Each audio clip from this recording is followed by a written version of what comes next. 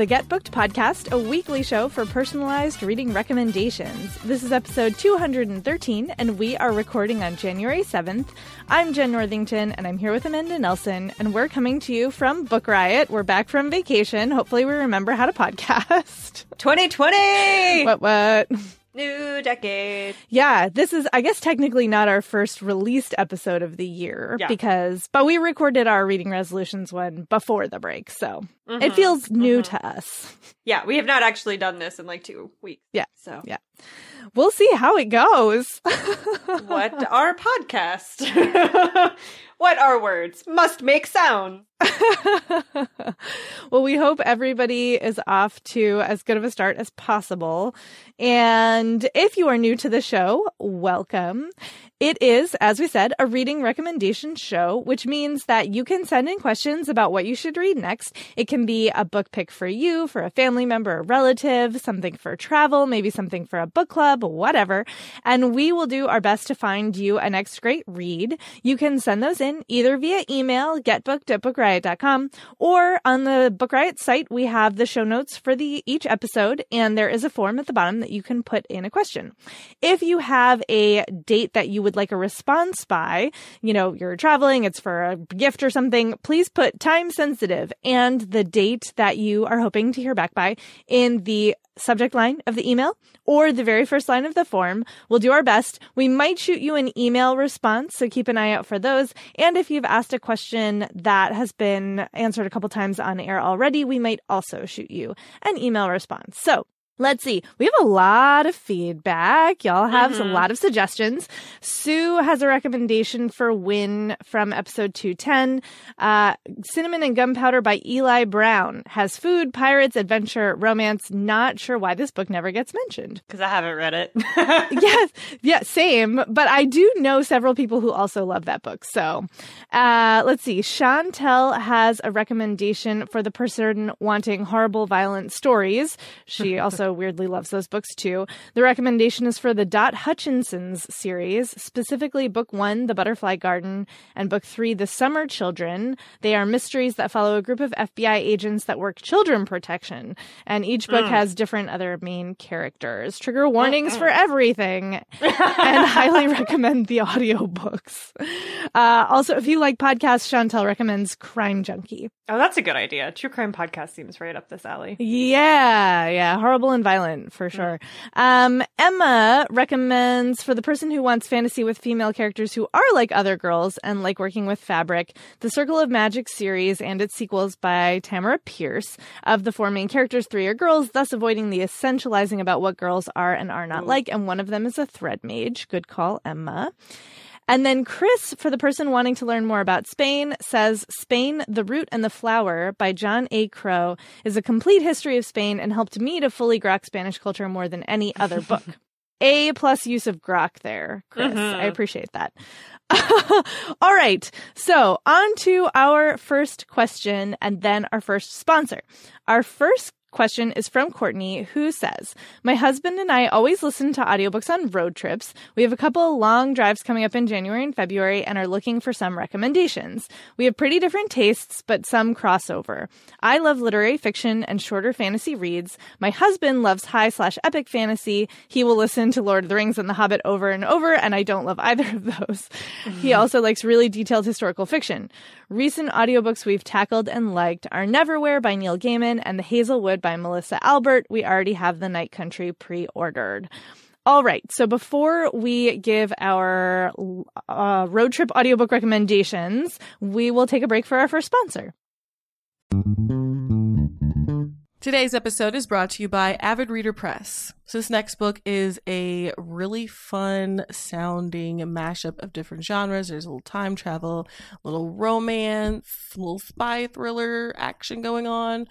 So, in the near future, a civil servant is offered the salary of her dreams and is shortly afterward told what project she'll be working on. A recently established government ministry is gathering quote-unquote expats from across history to establish whether time travel is feasible for the body, but also for the fabric of space-time.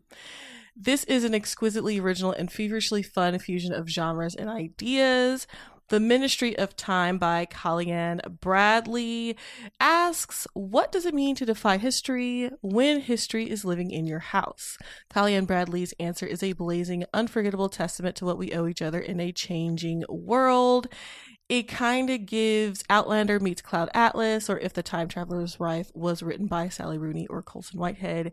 Make sure to check out The Ministry of Time by Kalyan Bradley. And thanks again to Avid Reader Press for sponsoring this episode. Today's episode is brought to you by Flatiron Books, publisher of 888 Love and the Divine Burden of Numbers by Abraham Chang. So this is an interesting love story. It's great for fans of Tomorrow and Tomorrow and Tomorrow and High Fidelity. It's set in the mid-90s at NYU. And it follows young Wang, who has gotten the advice of love through Chinese numerology from his uncle. So he believes that he will have 7 great loves in his life. And then he meets Irena in 95.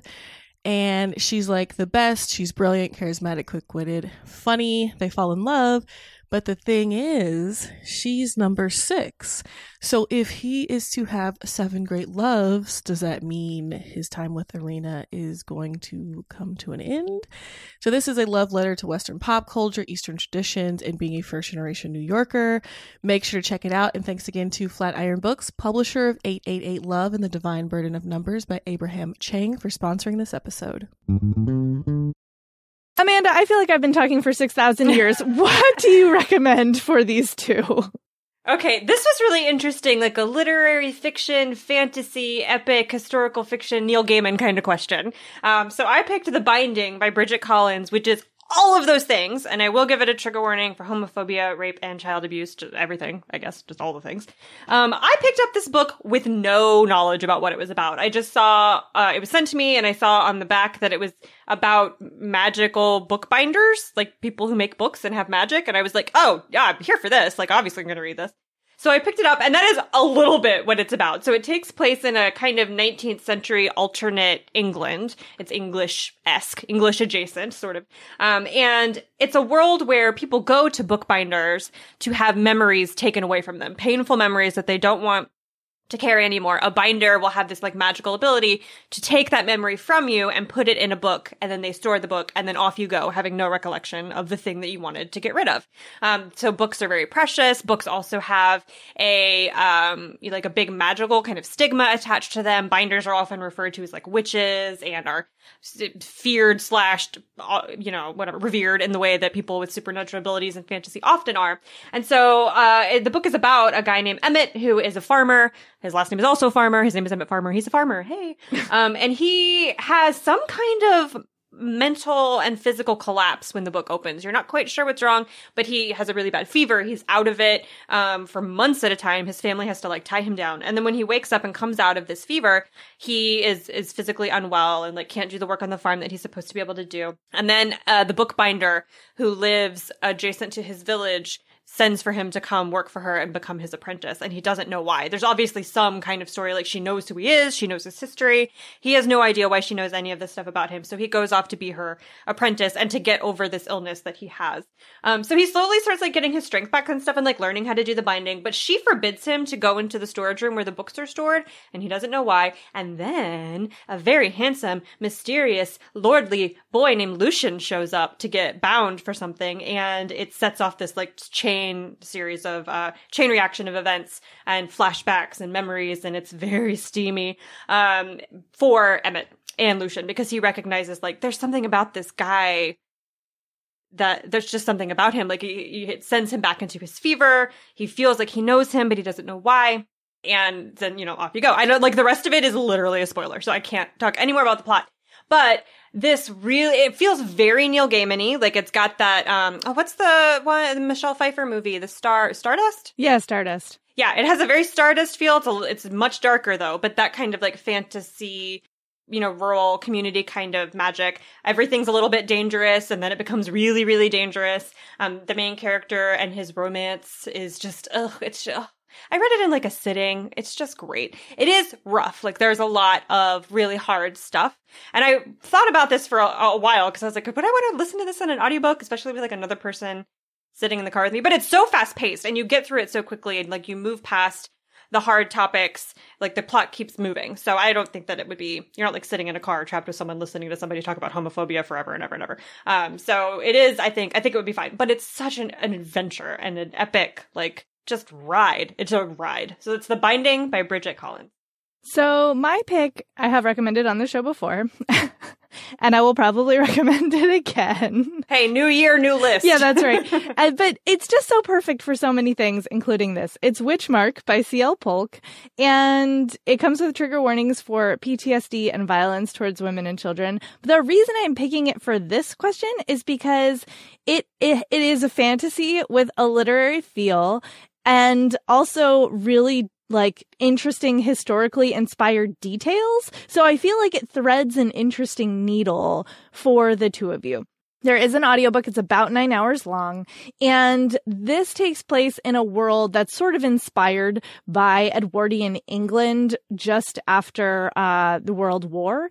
And in this like secondary world, there are, there's like electricity and like some, basic industrial new technologies, but not like a ton of stuff. And in this setup, they're powered by magic. And in the meantime, a war is ongoing, and the main character, Miles, works in a veterans hospital. He himself is a veteran, and he is seeing a lot of patients that have this really severe PTSD that appears to be magically induced in some weird way that he just can't figure out. The problem also is that he's not supposed to be able to do magic. Only like in this society, anybody who has magic, especially if they are lower class, is considered a liability and dangerous and locked away in an asylum.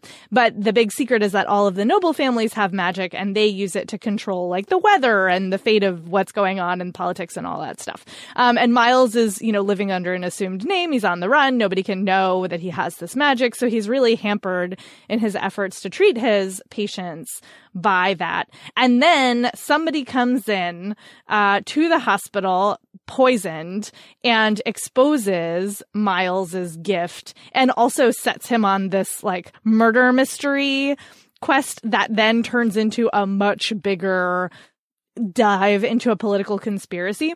And it's so well done. And what I love about it too is it deals with really heavy things. Like there is violence and, there's family estrangement and there's this PTSD, but it has this really hopeful, optimistic feel, even as terrible things are happening, which is something I super appreciate these days. And the sequel comes out in February and is also great. So if this one works for you two, then you have another one to do together as well. So I thought that might be a good option. And, I'm pretty sure there's going to be a third. It definitely didn't feel like it was done after book 2. Gosh, I hope it's not done after book 2. I need so much more in this world. But anyway, I really think it would work for the two of you. So again, that's Witchmark by C.L. Polk. All right. Our next question is from Roxanne, who says, I'm a new listener. I would love recommendations for novels set during the Vietnam War, especially those that focus on family dynamics and the long-term effects of the war on veterans. Okay, I picked a classic of this very specific genre, The Things They Carried by Tim O'Brien. This book came out in 1990. Tim O'Brien also won a National Book Award for going after Casciado, which was another book about Vietnam War.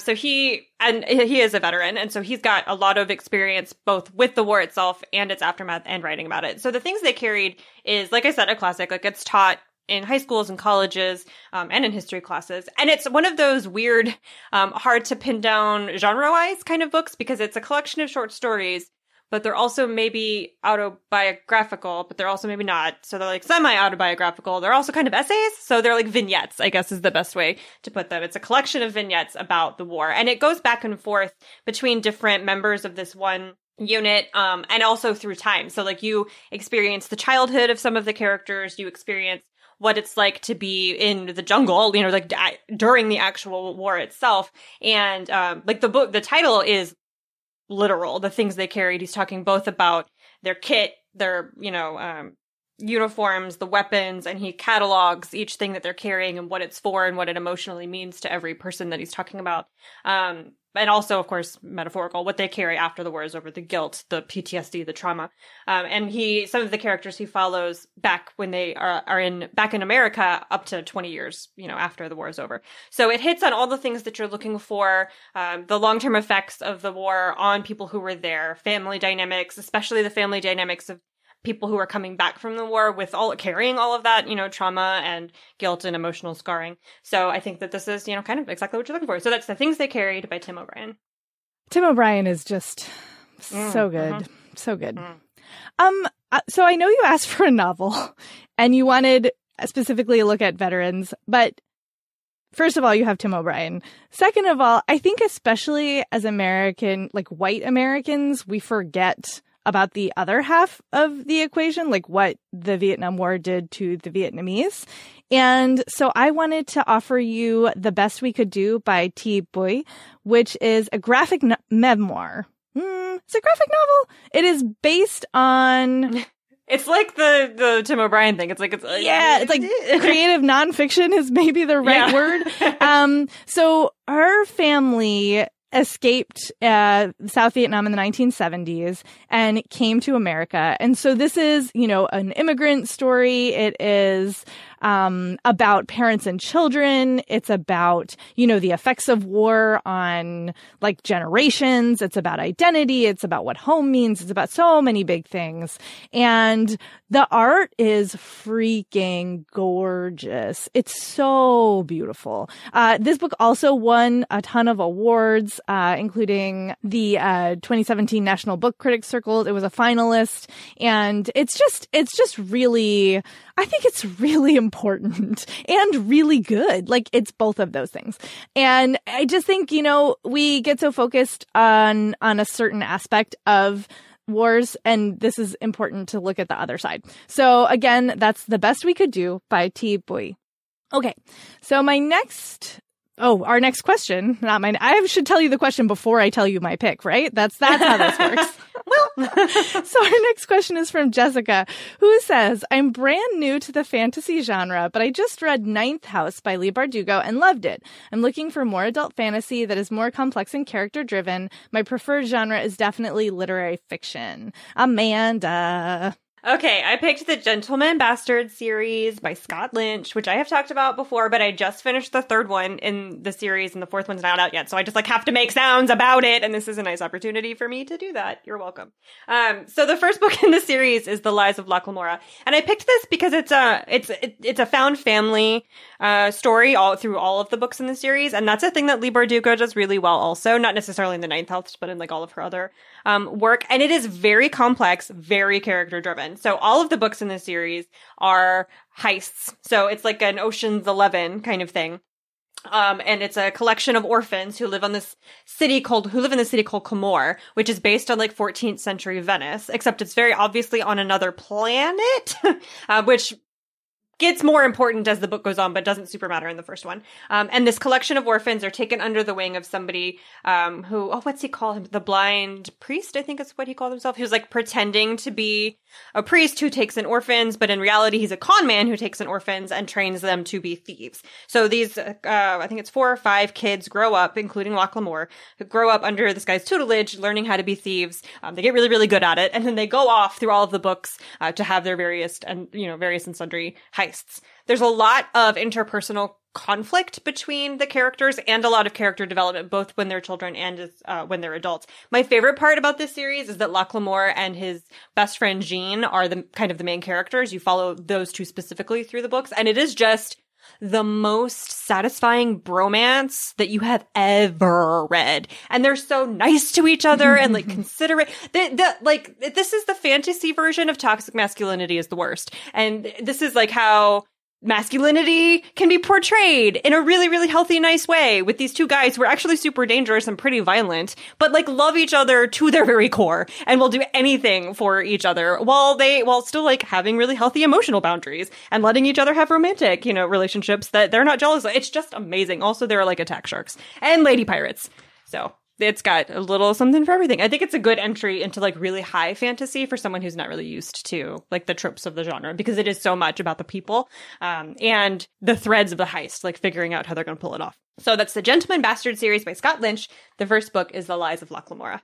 All right. My pick for you is The Deep by River Solomon with Daveed Diggs, William Hudson, and Jonathan Snipes, who are the members of the band Clipping. It is a novella, less than 200 pages, but it packs such a big punch for those like 166 pages. It is amazing, first of all. Second of all, it comes... First of all. Second of all, it comes with trigger warnings for suicidal ideation, self-harm, and the violence surrounding slavery. The plot of this is that there are basically mer people who are descendants of pregnant African women who were enslaved and then thrown overboard on the transatlantic crossing. And they have like been down there for many generations and sort of actually, you know, live pretty solid lives, although there have been issues from time to time. And they obviously have this very traumatic past as a people. And so the way they have dealt with that is that one person in every generation is designated a historian, and that person carries the entire weight of their history. And the rest of them don't remember any of it, except for like once a year or so, there's a big ritual and everybody experiences it. And then they hand the memories back and like go on with their underwater lives. But Yetu, who is the current historian, is really struggling with this. She is very sensitive to touch and sound and, you know, external stimulation. And then she's also carrying internally just these horrifying traumatic memories that she can't talk about with anybody else. And she feels like they're destroying her. So she, after a big ritual, flees, and abandons her post and tries to figure out like, who is she if she's not just a shell for the memories that have been passed on but contained. And it's a really stunning world building exercise. It is a really stunning character. Like you said, you wanted complex characters. Like Yetu is an amazing character, and you're in her head the whole time. And it's just so insightful about what the weight of traumatic memory is like. And then also there are these really interesting, you know, she's going on basically an adventure quest. So you get to see how she interacts with the world around her, which is really fascinating. And, you know, she has this whole adventure that brings her into contact with land dwellers. And, you know, what does that mean? And, it's so fascinating and it's so good. And it will really hit you in the feels. And yeah, it's really cool too, because it came out of a partnership between Solomon and Clipping, where they had this song that was actually inspired by like a painting, if I'm recalling correctly. There's a whole history in the back of this book of everybody sort of playing like pass the potato with this one idea and everybody's different takes on it. And so this is Solomon's take on this concept of underwater sort of dwellers descended from African slave women. So it's really fascinating. And there's a cool end note about that process as well. And I just loved it. So again, that's The Deep by River Solomon with Daveed Diggs, William Hudson, and Jonathan Snipes. All right. Our next question is from Delaney, who says, I would really appreciate a recommendation. I love mystery novels and just finished reading The Couple Next Door and I'm looking for a new book to start. I like mysteries, but I'm not a big fan of Lord of the Rings or Narnia or other fantasy books. Some books I've read are This Lie Will Kill You, That's Not What Happened, In a Dark, Dark Wood, and Every Hearted Doorway. I just realized that saying those in order, it sounds like a sentence. Yeah. That's not what happened in a dark, dark wood. Hey, okay. Vacation brain. All right. So mystery novels. I picked The Lying Room by Nikki French for you, which I read so fast in like one day over the break, or it was like right before the break. I don't remember. Anyway. So this is a mystery thriller about a woman named Nev who is having an affair. She's in her mid-40s. She's been married forever. She's got three kids, I think. And she starts having an affair with her boss. So one morning she goes to this apartment that her boss has rented next to their office for this like specific purpose of them having, hookups. She gets a text that he wants to meet her. So she goes there in the middle of the day to meet him. And when she walks in, she finds his dead body. And not just dead, but like he has been murdered, like I think with a hammer. He's super dead, very murdered and dead. And so she panics and does all of this like really quick mental math about like, of course I should call the police, but if I call the police, the fact like, why am I here? My stuff is all over this apartment. This room smells like my perfume. There's 2 wine glasses. She starts doing all of this math and adds into it the fact that her oldest daughter, who is 18 or 19 and about to go off to college, has a really unstable history with her mental health and has just recently gotten kind of herself together. And so Nev doesn't want to have, this big upset in their family life. So she makes a snap decision to erase her presence from the apartment. So she scrubs top to bottom, takes all of her stuff out and leaves, and then calls the police about the body from a payphone a couple of blocks away.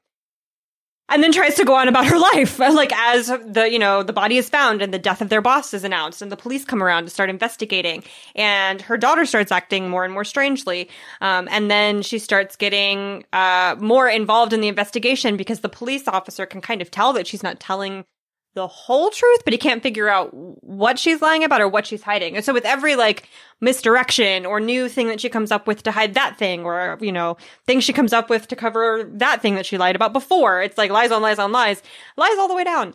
It just becomes more complicated and complex and twisty. And she has to keep track of all these things that she said to who and when and what, so that she doesn't go to jail, and it is fantastic. The best part of this to me was that she does that so successfully. Like this woman who is like I think she's a marketer, or she makes marketing materials for some advertising company. And, she's just a very normal London working mother, turns out to be like a freaking criminal mastermind. Like she orchestrates this cover up so well. She thinks on her feet super fast. Like in almost any instance, any interaction that she has with the police, I would have crumbled immediately, been like, no, you're right. I totally did that. I'm so sorry. Like, I would have just like, I could not come up with any of the stuff that she comes with on her feet. And she turns out to be this like kind of criminal genius. And it's amazing. And of course, out there in the world is the knowledge that, somebody killed her boyfriend. Like somebody killed the man that she was sleeping with. And she figures out that she was supposed to be in the apartment. So like, was she supposed to be the victim? And like, who would want to hurt her? She's very normal, has never done anything wrong to anybody. So like, what is going on? So it's like mysteries on mysteries, very twisty turny, criminal mastermind, very engrossing. So that's The Lying Room by Nikki French, which is written. Nikki French is actually a pen name for a husband-wife writing duo. So that's interesting considering the subject matter. So yeah, go read that. Amazing. The theme of this question is also books with lying or variations on that word in the title. Because I picked We Were Liars by E. Lockhart, which comes with trigger warnings for a dog death and human death. So just so you know, don't at me. I told you. But I really can't tell you very much else about this book because it's a mystery and it's like a really sort of hazy, intertwined. It's really hard to pull out things to talk about without spoilers. But I will do my best. It is about a very rich family who have their own private island, like New England rich, kind of blue bloods. And there are some King Lear vibes here. Like there's like some competition among the grown adults for, the patriarch's approval, et cetera, et cetera. And then there are the teenagers who are sort of caught up in all of the family dynamics. And there has been a thing that happened. And now everybody's trying to figure out what happened. I literally don't know how else to tell you what. So what shall I tell? I'll tell you about the feel of this. It definitely kept me like turning the pages and I was like, what is going on? Like you're very like, what the heck is going on? And I think it was very controversial when it came out, the reveal. Like some people were like, that's amazing. And some people were like, oh, I'm so mad.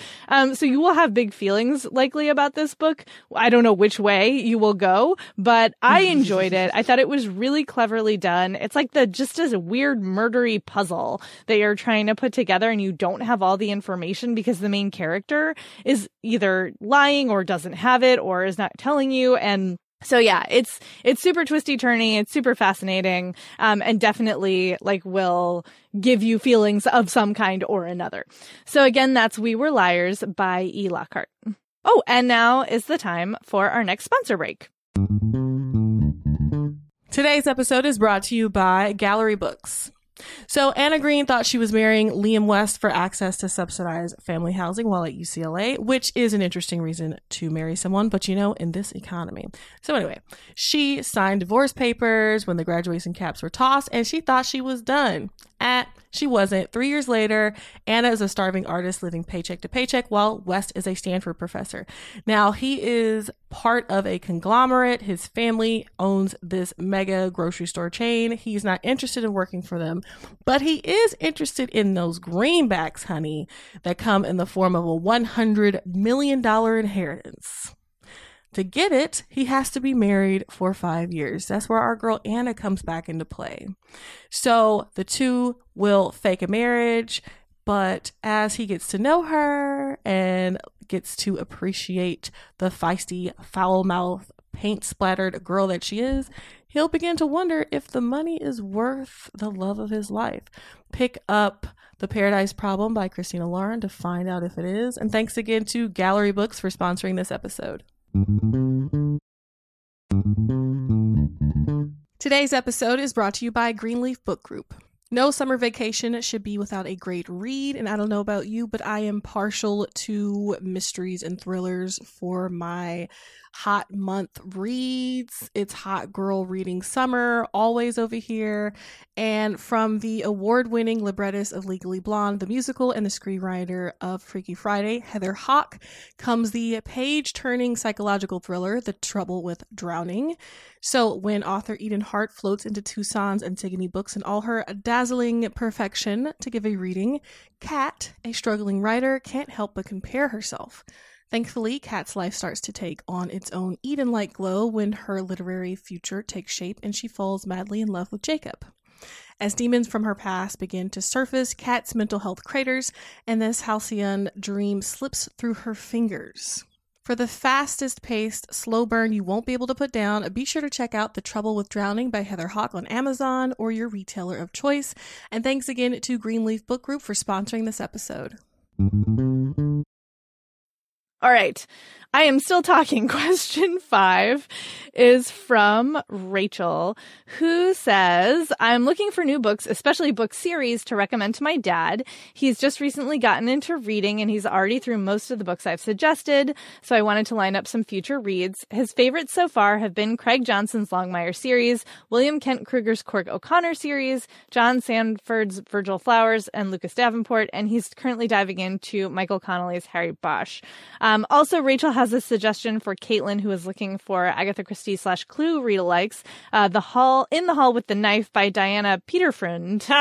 And apparently the first in a new YA series that's inspired by the game of Clue. That's super fun.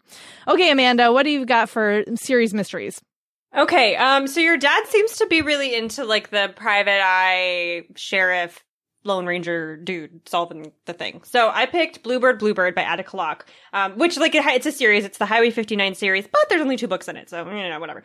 She's like writing more. It's very new. So Bluebird is about a man named Darren, who is a Texas Ranger from East Texas, and he is Black and has a lot of feelings about growing up Black in the Lone Star State and now being, a law enforcement officer. And he is like left when the book opens. He's not stayed. And then like Judy calls him back to his hometown. So he goes back to this little town called Lark after getting in some kind of trouble on his own in his own hometown on Highway 59, this little town called Lark, where there have been 2 murders. There's a lawyer from Chicago, a Black lawyer from Chicago has been murdered, and a local white woman. So there's all of this tension and resentment and like, buzzy, I don't know, tension's really the only good word for it, in this little town over these crimes.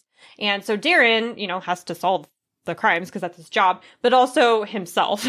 And all while navigating these very long-held, about to blow up at any moment, if anyone looks at anybody sideways, kind of racial tensions in this little town of Lark, Texas.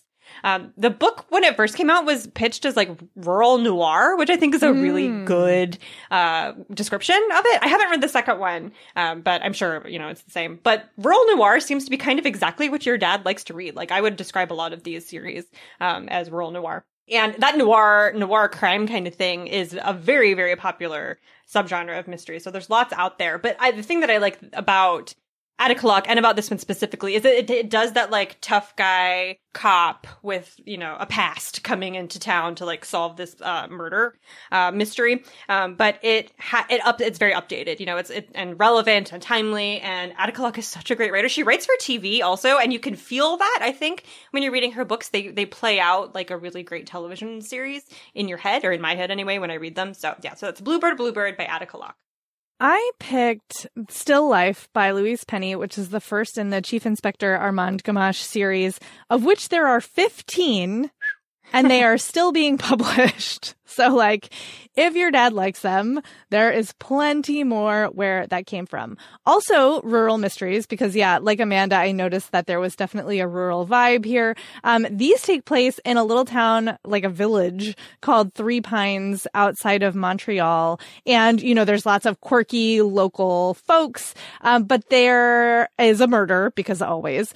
And they don't have a local detective, so they call in Inspector Gamache from Montreal to investigate. And he's not like I think, you know, so many of these, including actually the Bluebird detective or law enforcement officials or private eyes, are like, you know, they drink too hard, they're estranged from their wives, but maybe not quite divorced yet. Like, they're very sort of hard bitten, but with a heart of gold. And Inspector Gamache is like not quite that way. Like, he is like in a good relationship with his wife and is not like what a thought. A developing alcoholic. A little bit different. But these are, so I confess I'm like waiting for my library hole. I'm finally going to get into these myself, but I have several friends who are mystery lovers, and like they insist, first of all, that you have to start with the first one because there's so many layers of complexity that build over time, which I always think is interesting for long running mystery series. And then, cause you know, you have the murder of the week, but then for a long series, hopefully there is some bigger arc, and this series definitely has that. And then, you know, I know a lot of series where it's like, oh, you can pick up at sort of like number 7. But this is one of the only series where I feel like the readers are like, no, you have to start with number 1, which is really interesting. So I think that this will work for your dad in a lot of different ways. And yeah, I'm looking forward to diving in because I just feel like I've been hearing about Louise Penny for decades, and one day it's going to happen. So that's Still Life by Louise Penny. All right. Our next question is from Maria, who says, I'm looking for a recommendation that will be immersive and thoughtful. The books I've enjoyed most in the past couple of years tend to be written by women, are shamelessly intellectual, and tackle big philosophical, sociological, or political questions. Han Kang's Human Acts, Elif Bauman's The Idiot, and Rachel Cusk's Outline Trilogy are examples. I also like mythological retellings that center often uncentered leads like women, as in Circe by Madeline Miller, or queer characters, Autobiography of Red by Anne Carson. Okay, I picked The Seasonal Quartet by Ali Smith, which is also known as the Brexit books. And the first book is autumn, the second is winter, etc. You get it. And these are exactly what they're shamelessly intellectual. They're very, I don't even know if I would call them experimental. I think they're experimental in her style. So it's not the kind of book that you're just going to sit down and breeze through, and it's certainly not plot-driven by any means. It's very philosophically driven. And she is tackling these huge sociological and political questions. She wrote the books about Brexit and the aftermath and how the UK got there. So Autumn is kind of ostensibly about a man named Daniel, who's almost 100 years old, and a woman named Elizabeth, who's born in 1984. And as a child, Elizabeth and Daniel become friends. And so their friendship becomes the framework through which Ali Smith is connecting this political sex scandal from the 60s to Brexit. And that sounds like a super weird framing, and it really is. It's a weird framing. And it's a weird book. Like, so much of it is about the leaves changing colors, but also riots in the streets. Like, she's leaving a lot out. You don't get tons of, it's not a history book, you know, or even a political commentary. So you're not getting a lot of background information about what Brexit is or how it came to be literally, but she is looking at it like almost from a like a spiritual, like what is in the spirit of the English people, you know, that brought them to this moment to make this decision. And there are overtly political moments in the book where like, you know, a person of color gets harassed or people talk about Brexit explicitly, but it is more than that. Like it's about more than just the event of Brexit. Well, I don't even know if I can call it an event. It hasn't happened yet, but the vote, you know, that happened. And then she's looking more at the kind of the background noise of it, of like, how did we even let ourselves become the kind of people who do this sort of thing as a society, as a unit? And then the other books, Winter and Spring and Summer just came out, I think, or maybe it's not even out yet. But the rest of the books in the quartet take it farther. So she's continuing to examine the after effects of the vote and what's, you know, happening now through this really like metaphysical, weird, experimental, literary, intellectual kind of writing style that she has made, you know, famous for her whole career. So that is The Seasonal Quartet by Ali Smith. The first book is Autumn. I picked The Chef by Marie Ndiaye, translated by Jordan Stump, and that's chef with 2 F's and an E on the end, which signifies apparently in French that it's a female chef. And it is about, surprise, a female chef. And it is, I think, also, this is very much what you're looking for. It's super immersive. It's so thinky, and it's not at all linear, because what you get here is a sort of monologue by a great chef's, like one of the men who worked for her. And he is clearly obsessed with her and believes that, like, he had a special relationship with her and that, you know, he knows things about her past, some of which he, like, snooped and found out about and then, like, got busted for. And then some of which, like, he, you know, they had these interactions but all you're getting is his side, his view on this amazing female chef who, you know, conquered, you know, poverty and, you know, gender prejudice and bigotry and all of these things to become a renowned, you know, Michelin star winning chef. And he has all of these opinions about, you know, how she did it and like what her background was like and her relationship with her daughter, which is very troubled. And, you know, it's so interesting. But through this, like, you know, really self-centered dude narrative, you get this amazing portrait of this woman. And I like still kind of can't figure out how she did it. Like, it just doesn't seem like it should work, but it does. It really does. And it's very meandering. It sort of moves in and out. You get a little bit of a snapshot of his like sort of miserable current life. And it's fascinating. And she's such a good writer. The translation is fantastic. And yeah, I think I described it on a previous show during a recommendation as like a novel version of The Chef's Table episode, and I stand by it. Like, the way that this book talks about food is like spiritual, and then you get these, you know, fascinating characters. It's just so good. So again, that's The Chef by Marie Ndiaye, translated by Jordan Stump. And our last question is from Abby, who says, I'd like to find a book that I won't just finish in 2 days. I love the Sherlock Holmes books and the Stainless Steel Rat series, as well as The Hobbit and Tom Sawyer. I don't particularly like books with time travel or a lot of magic use. I don't read as often as I used to because I don't know where to look for books that I'll like. I'm just going to keep talking. Listen, Abby. Show title. I'm sorry to have to tell you that from the sound of it, you know, you're a fast reader. There are very few books that you're not just going to finish in 2 days. Like, that's just the reality of life. I've been there, felt that, you know, especially as a teenager when I had more time to read. Like, it was so frustrating. But listen, my recommendation for you is The Beekeeper's Apprentice by Laurie R. King, which is the first in the Mary Russell and Sherlock Holmes series, of which there are 15 books. So while you will maybe finish one of them in 2 days, the 15 will maybe take you a month. So, you know, you've got some reading for a little while. And I really enjoyed these. I'm not a diehard Sherlock fan, I wouldn't say. I mean, I enjoy Elementary and I liked these books, but I'm not just like actively always seeking out Sherlock Holmes rewrites. But I think these are just great. And I know a lot of, you know, hardcore Sherlock Holmes fans who love them. And it's about, you know, Holmes has retired and is like, you know, raising bees on the Sussex Downs, just hanging out. he's done with everything. You know, people are stupid. He's not solving cases anymore. He just wants to be left alone with his bees.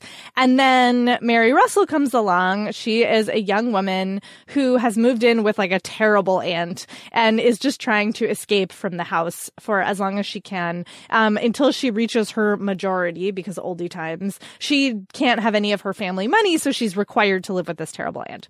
And so she's like tramping along the downs and like literally almost runs into Sherlock Holmes studying his bees, and they form a very unlikely friendship. And then she becomes his apprentice, and she is very smart and really surprises him with her quick-wittedness.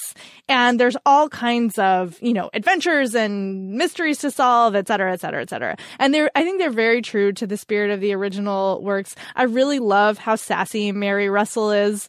There's some stuff in here that like hasn't aged quite as well as I would wish. That it was first published in 1994. So there's, you know, some othering and some racial politics that are weird. But on the whole, I think they are very enjoyable and they move really quickly and they do interesting things with these legacy characters that I think you'll dig. And again, there are 15 of them. So that'll take you a little while. So again, that's The Beekeeper's Apprentice by Laurie R. King.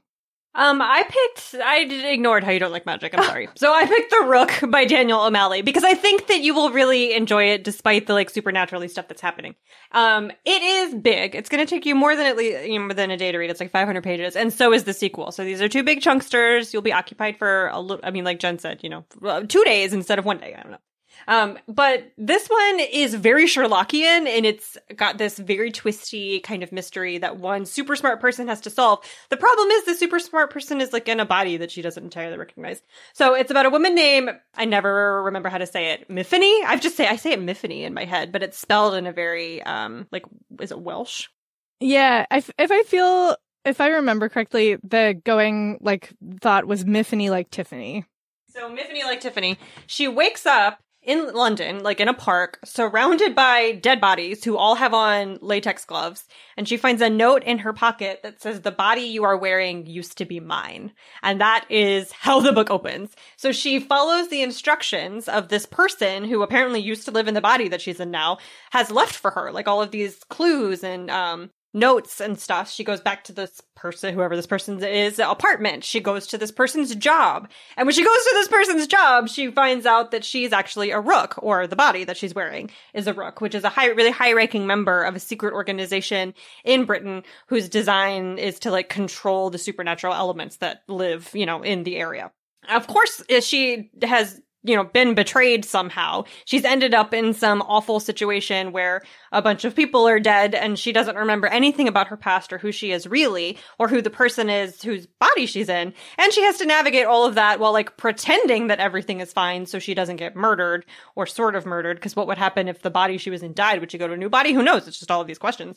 But so she has to solve all of these mysteries at once. Like, who is she? Who is this person whose body she's occupying? How did she get there? How did she get out? Where's her own body? Like, what's going on? Also, there's all of these like big political questions happening within this organization that she's apparently a member of, that revolve around people with a lot of different kind of supernatural abilities, some of which are like to be in several places at once. So it presents this really kind of impossible stack of complicated mysteries and situations that she's got to solve. And then, off she goes. And so everything else would be a spoiler, but that's the setup. And it, if Sherlock had the ability to murder people with his brain or like had 4 heads, then that would, line up a little bit better with this book. But I think the things that a lot of people like about Sherlock, how complicated the mysteries are, the like kind of savant intelligence that he has as a character, a lot of those elements are in The Rook, but it's also kind of fast paced, and, updated. So I really liked it. And it's a TV show now. Is that real? I think I'm remembering. Oh, yeah. It's at least be in a TV development. Show. Yeah. Yeah. So that's happening. So if you like it, you can watch the show. So that's The Rook by Daniel O'Malley. And that's our show. Wahoo! We did it. All right. Thank you all for listening to our rantings and ravings. If you are so inclined, we would love for you to leave a rating and or a review on Apple Podcasts. We saw a bunch of new ones come in. Thank you so much to those folks. And it helps other people find the show and, of course, makes our day when we see it. Thank you to today's sponsors. And you can find us on social media in between shows. Amanda, where are you? I'm on Instagram at I'm Amanda Nelson. And you can find me on Twitter as JenIRL. That's JenNIRL. And I'm on Instagram as I am JenIRL. And we'll talk to you next time.